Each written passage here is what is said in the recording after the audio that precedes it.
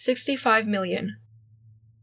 That's the number of people thought to be living with long COVID worldwide. In the United States, estimates range from 7 million to 23 million. Yet, these are all likely underestimating it. How is that possible? I mean, with all we know about COVID-19, how it works, how it affects the body, how to treat it, how can it possibly be the case that we can't say the same thing about long COVID? Well, aside from the usual COVID underreporting, testing, diagnosing issues we've grown familiar with, one big inherent problem is that there's actually no singular condition as we know it called long COVID. Rather, a diagnosis comes from looking at medical history as well as lingering symptoms, which can vary person to person. These symptoms were better defined and whittled down in a May 2023 paper published in the Journal of the American Medical Association. According to that study, the symptoms that often present as post-acute sequelae of SARS-CoV-2 infection, a fancy way of saying long COVID, include the following: chronic cough, loss of or change in smell or taste, changes in sexual desire or capacity, dizziness, brain fog, fatigue, and the intensifying of symptoms after even minor physical or mental activity, which is known as post-exertional malaise. What's interesting is that those symptoms, especially the last three, are definitive of another chronic illness, ME/CFS, or myalgic encephalomyelitis/chronic fatigue syndrome. ME/CFS is incredibly complex and complicated, and it involves multiple systems in the body. The Centers for Disease Control says that there are 3 core symptoms required for an ME/CFS diagnosis. There's that extreme fatigue that leads to a drop in activity level, and the post-exertional malaise that feels like a crash. ME/CFS is also characterized by sleep problems, like having trouble falling or staying asleep, or feeling exhausted, even after a full night of rest. Patients also have reported excruciating hypersensitivities to things like sound, touch, and light. And between ME/CFS and long COVID, there's even more similarities besides their symptoms alone. Both conditions have been more frequently observed in women. Women are 2 to 4 times more likely to have ME. And numbers vary, but one study says that during the first 2 years of the pandemic, women made up 63% of long COVID patients.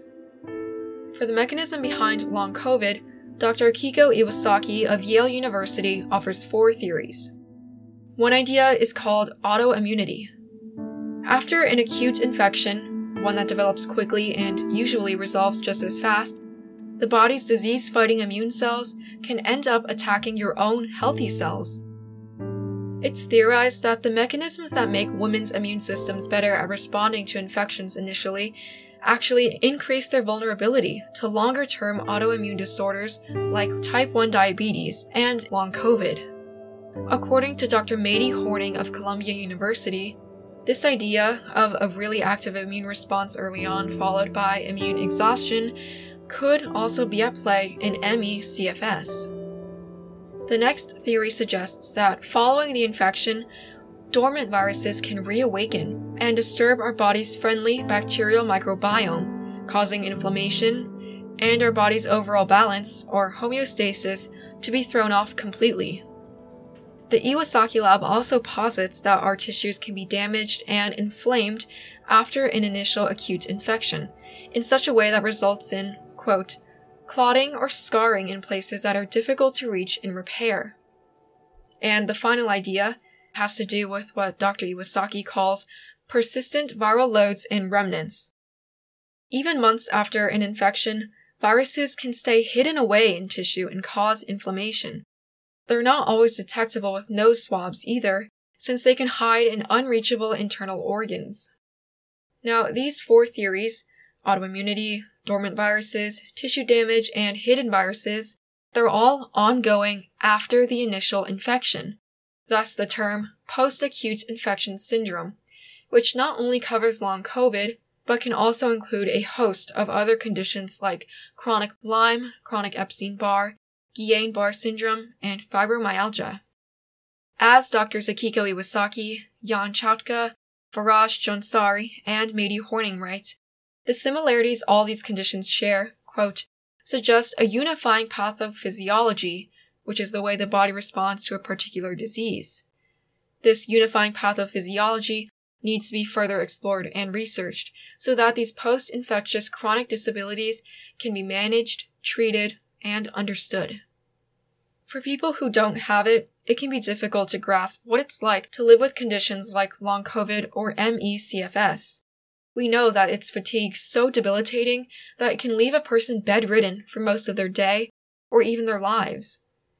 We know that it can lead to gastrointestinal problems that affect people's eating and drinking, and we know that it can lead to death in multiple ways. Though ME itself rarely causes death, perhaps due to a lack of understanding and reporting, it can be a risk factor for cardiovascular disorders, worsen concurrent conditions like cancer, and lead people to commit suicide. Many patients have reported neglect or even abuse from their healthcare providers, who, for example, may prescribe something called graded exercise therapy, or GET. This is a type of treatment where physical activity starts off slow but increases over time. It's based off this idea that ME patients might be too afraid to pursue exercise on their own for fear of hurting themselves. But when you remember that one hallmark symptom is post-exertional malaise, you can see why this treatment is so controversial. It's no wonder then that patient groups and many health agencies like the CDC and the Mayo Clinic do not recommend GET for treating things like ME/CFS. Many have also reported doctors telling them that their case is purely psychiatric or psychosomatic, and that the root cause of their problems is all in their heads. For instance, ME patients Sophia Mirza and Karina Hansen were both forcibly removed from their homes in order to undergo psychiatric or brain injury treatment. In 2005, Sophia Mirza died at the age of 22, becoming the first person in the United Kingdom whose cause of death was listed as ME. Specifically, she had died from acute kidney injury brought on by ME. The attribution of her death to ME prompted patient advocacy groups to suggest that the condition is not psychological, it's neurological. Also, when 21-year-old Maren Crofts died in 2018, an inquest concluded her death to be caused by starvation resulting from ME, which she had fought since the age of 15. In life, many doctors told Maren and her family that her illness was psychological and suggested that she was just suffering from hysteria. In death, she and her pain were vindicated. To begin to understand what life looks like living with a chronic illness like ME/CFS, as well as dealing with the stigma surrounding it, I talked to a patient named Perry Norton who lives here in Santa Barbara County. Here's our conversation. Could you please introduce yourself for our audience today? My name is Perry Norton, and I live in Santa Barbara. Since August of 2020, I've been on disability because of my illness. My former business before I sort of was forcibly retired was a voiceover person, and I did a lot of audio production, podcasts, and radio stuff. But my husband and I have both been involved in music for decades, going back to the 80s in New York City. And we always wanted to get back to music. So we, in the last year, started a record label. We have a recording studio in Santa Barbara that a lot of people don't know about. We purposely sort of stay under the radar. But in any event, the studio is called the 805 Room, and the record label is called Voracious Records. And we just signed our first artist, whose EP will be coming out in the fall. So that's what I do when I can. If that makes sense. I won't lie, it's been a tremendous struggle, and my battery life, as it were, is about a third of what a normal person's is. So even though I'm speaking to you now and I probably sound relatively normal and I do these things during the day, by 2:00 in the afternoon, I'm back in bed. That's my body literally will just shut down. It's as though whatever energy envelope I have is just used up at that point. So I go back to bed, I get up around dinner time, and then my day kind of starts all over again. So doing those, it sounds great that I'm doing these things, but it's on such a limited basis. And that is one of the really tragic things about this illness. And I keep saying this illness, but I suspect that you're really more interested in long COVID Well, aspect of it. no, not necessarily. I know that long COVID, it's very complex and it's not really just one illness. So, I appreciate your honesty and everything so far. But if you feel like, it's not just long COVID, then, you're the one living through this and you're the one with the most experience. So I appreciate that you know that it's complicated. So in my case, I was never diagnosed with long COVID. I there was no such thing as long COVID when I got diagnosed. I got sick in January of 2020 with what was probably COVID, but was, they weren't testing for it back then. There was no vaccine back then. It's more in hindsight, I think that that's probably what it was. It was sick for weeks. And then sort of the cold flu-like symptoms started to go away, but this unremitting exhaustion took its place. And it literally became a choice between going to get the mail at the end of my driveway or making a phone call. And that was all I could do before just going back to bed. Or I had to choose between bathing and doing the dishes, or brushing my teeth, or talking on the phone on a given day. And my entire energy envelope, if you will, at that point was probably about 20 minutes, maybe an hour.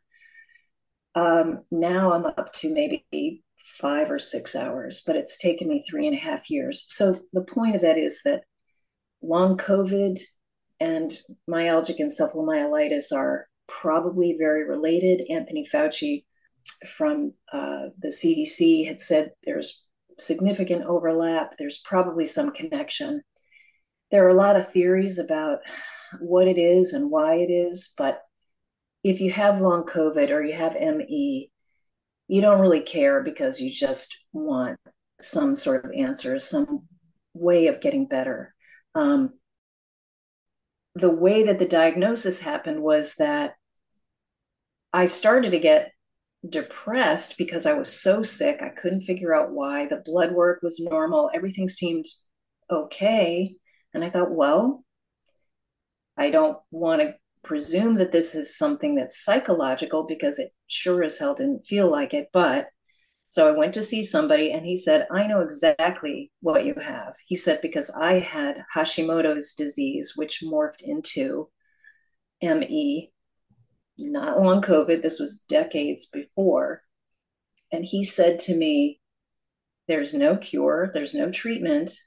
There are things that you can do to help mitigate the circumstances, but you will have to claw your way back. Those were the words he used to me. And I was so happy just to have a diagnosis at that point that I didn't really care. And then I started to learn what that meant.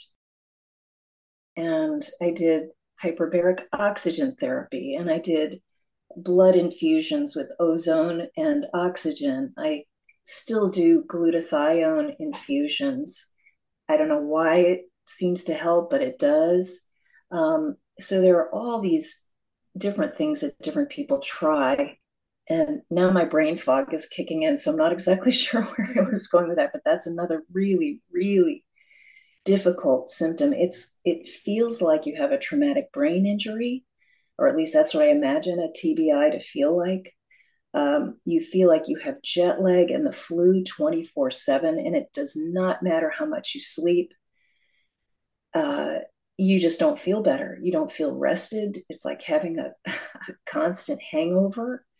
And another really insidious part of it, and this is true for long COVID or ME, as I understand it, is something called post-exertion fatigue or post-exertion malaise, which everybody tells you, doctors will tell you, oh, you need more exercise, you need to get out more, you need to walk.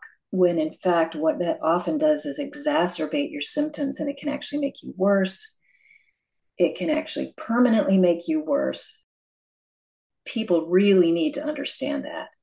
that just because you can't see it, and I'm speaking to you normally, and if you saw me in person, you'd think, well, it doesn't look like there's anything wrong with her, but something is extremely wrong in my body relative to my immune system. And whether it's that my immune system is in hyper mode and just never stops trying to get me to slow down, or if it's viral remnants that have been reactivated, or any one of a half a dozen theories, it is physical. There's no question that it's physical. And because you feel so lousy all the time, yeah, you can get depressed. So that's another distinction that really needs to be made.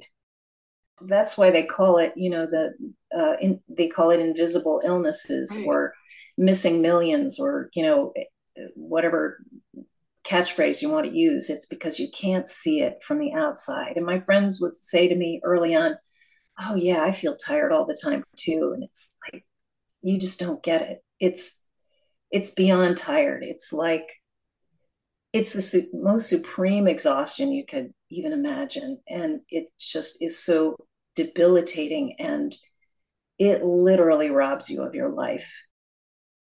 And it's too bad that, because you don't show it physically, that people assume it's all in your head. And it's definitely not. I'm sure the exhaustion is such a big part of it, What's the most challenging part about living with this such a debilitating illness, and, not just physically, but I'm sure it must impact you emotionally and socially as well? That's a great question. I think that the hardest part is that I used to be a type A personality. I had a huge amount of energy. I was extremely motivated and driven in business. I had to shutter a business that I started from scratch after 20 years. I've lost friends who didn't understand what was happening. And sometimes you just can't keep up with them. So you have to let them move on with their lives. Being able to spend time with my friends, travel. There are major life events that I've missed because I was too ill to travel. You really have to be very selective about what you do during a day. Are you going to have lunch with this person, or are you going to do some things on your to-do list like laundry that have to get done? And you have to make those choices every day.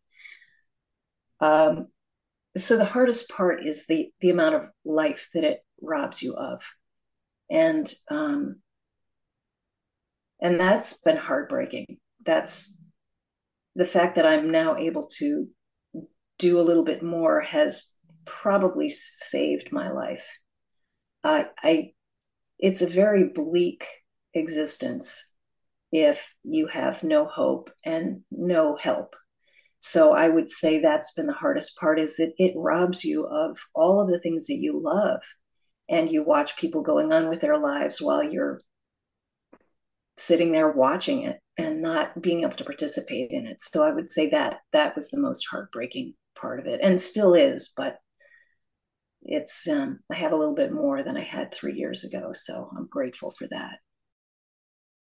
I've learned so much from you, and I really appreciate your time and honesty. And that last part you just mentioned about having to decide, am I going to do my laundry, or am I going to see my friends today? I think a lot of us take that for granted, because when you were saying that, I was thinking about like people who don't have this illness like me. I'm thinking about it in terms of time, like how much time can I devote to one thing? But I have the choice to do multiple things, and I have the energy to do multiple things. And I think we really take that for granted sometimes. So, That's exactly right. You couldn't have said it better, or I couldn't have said it better. Said it better. That's really it in a nutshell. You take for granted that you have a certain amount of energy and a certain amount of time to do the things that you want to do and the things that you need to do. And those choices become very different when your capacity is so diminished.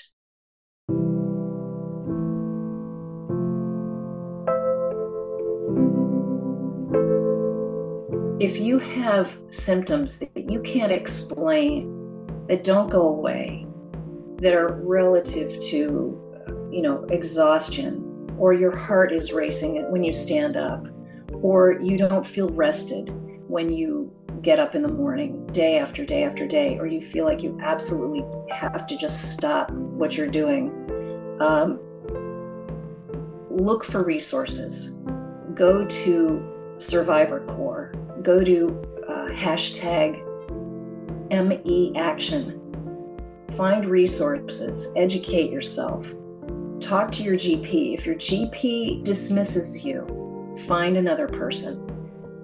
It's really important, because if you don't pay attention to your body and what it's telling you you can and can't do, you can make yourself permanently worse. And there are people who are bedbound for life with this, and you don't want to be one of those people. You don't want to be me either, trust me. But I'm the lucky one. So find your resources, educate yourself, don't give up. There is hope out there. There aren't treatments, but there are things that will help you feel better. You just have to find the ones that work for you personally.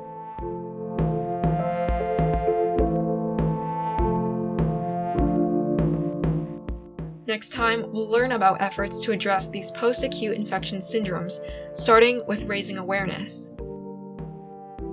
Thank you for listening. With KCSB News, I'm Joyce Chi.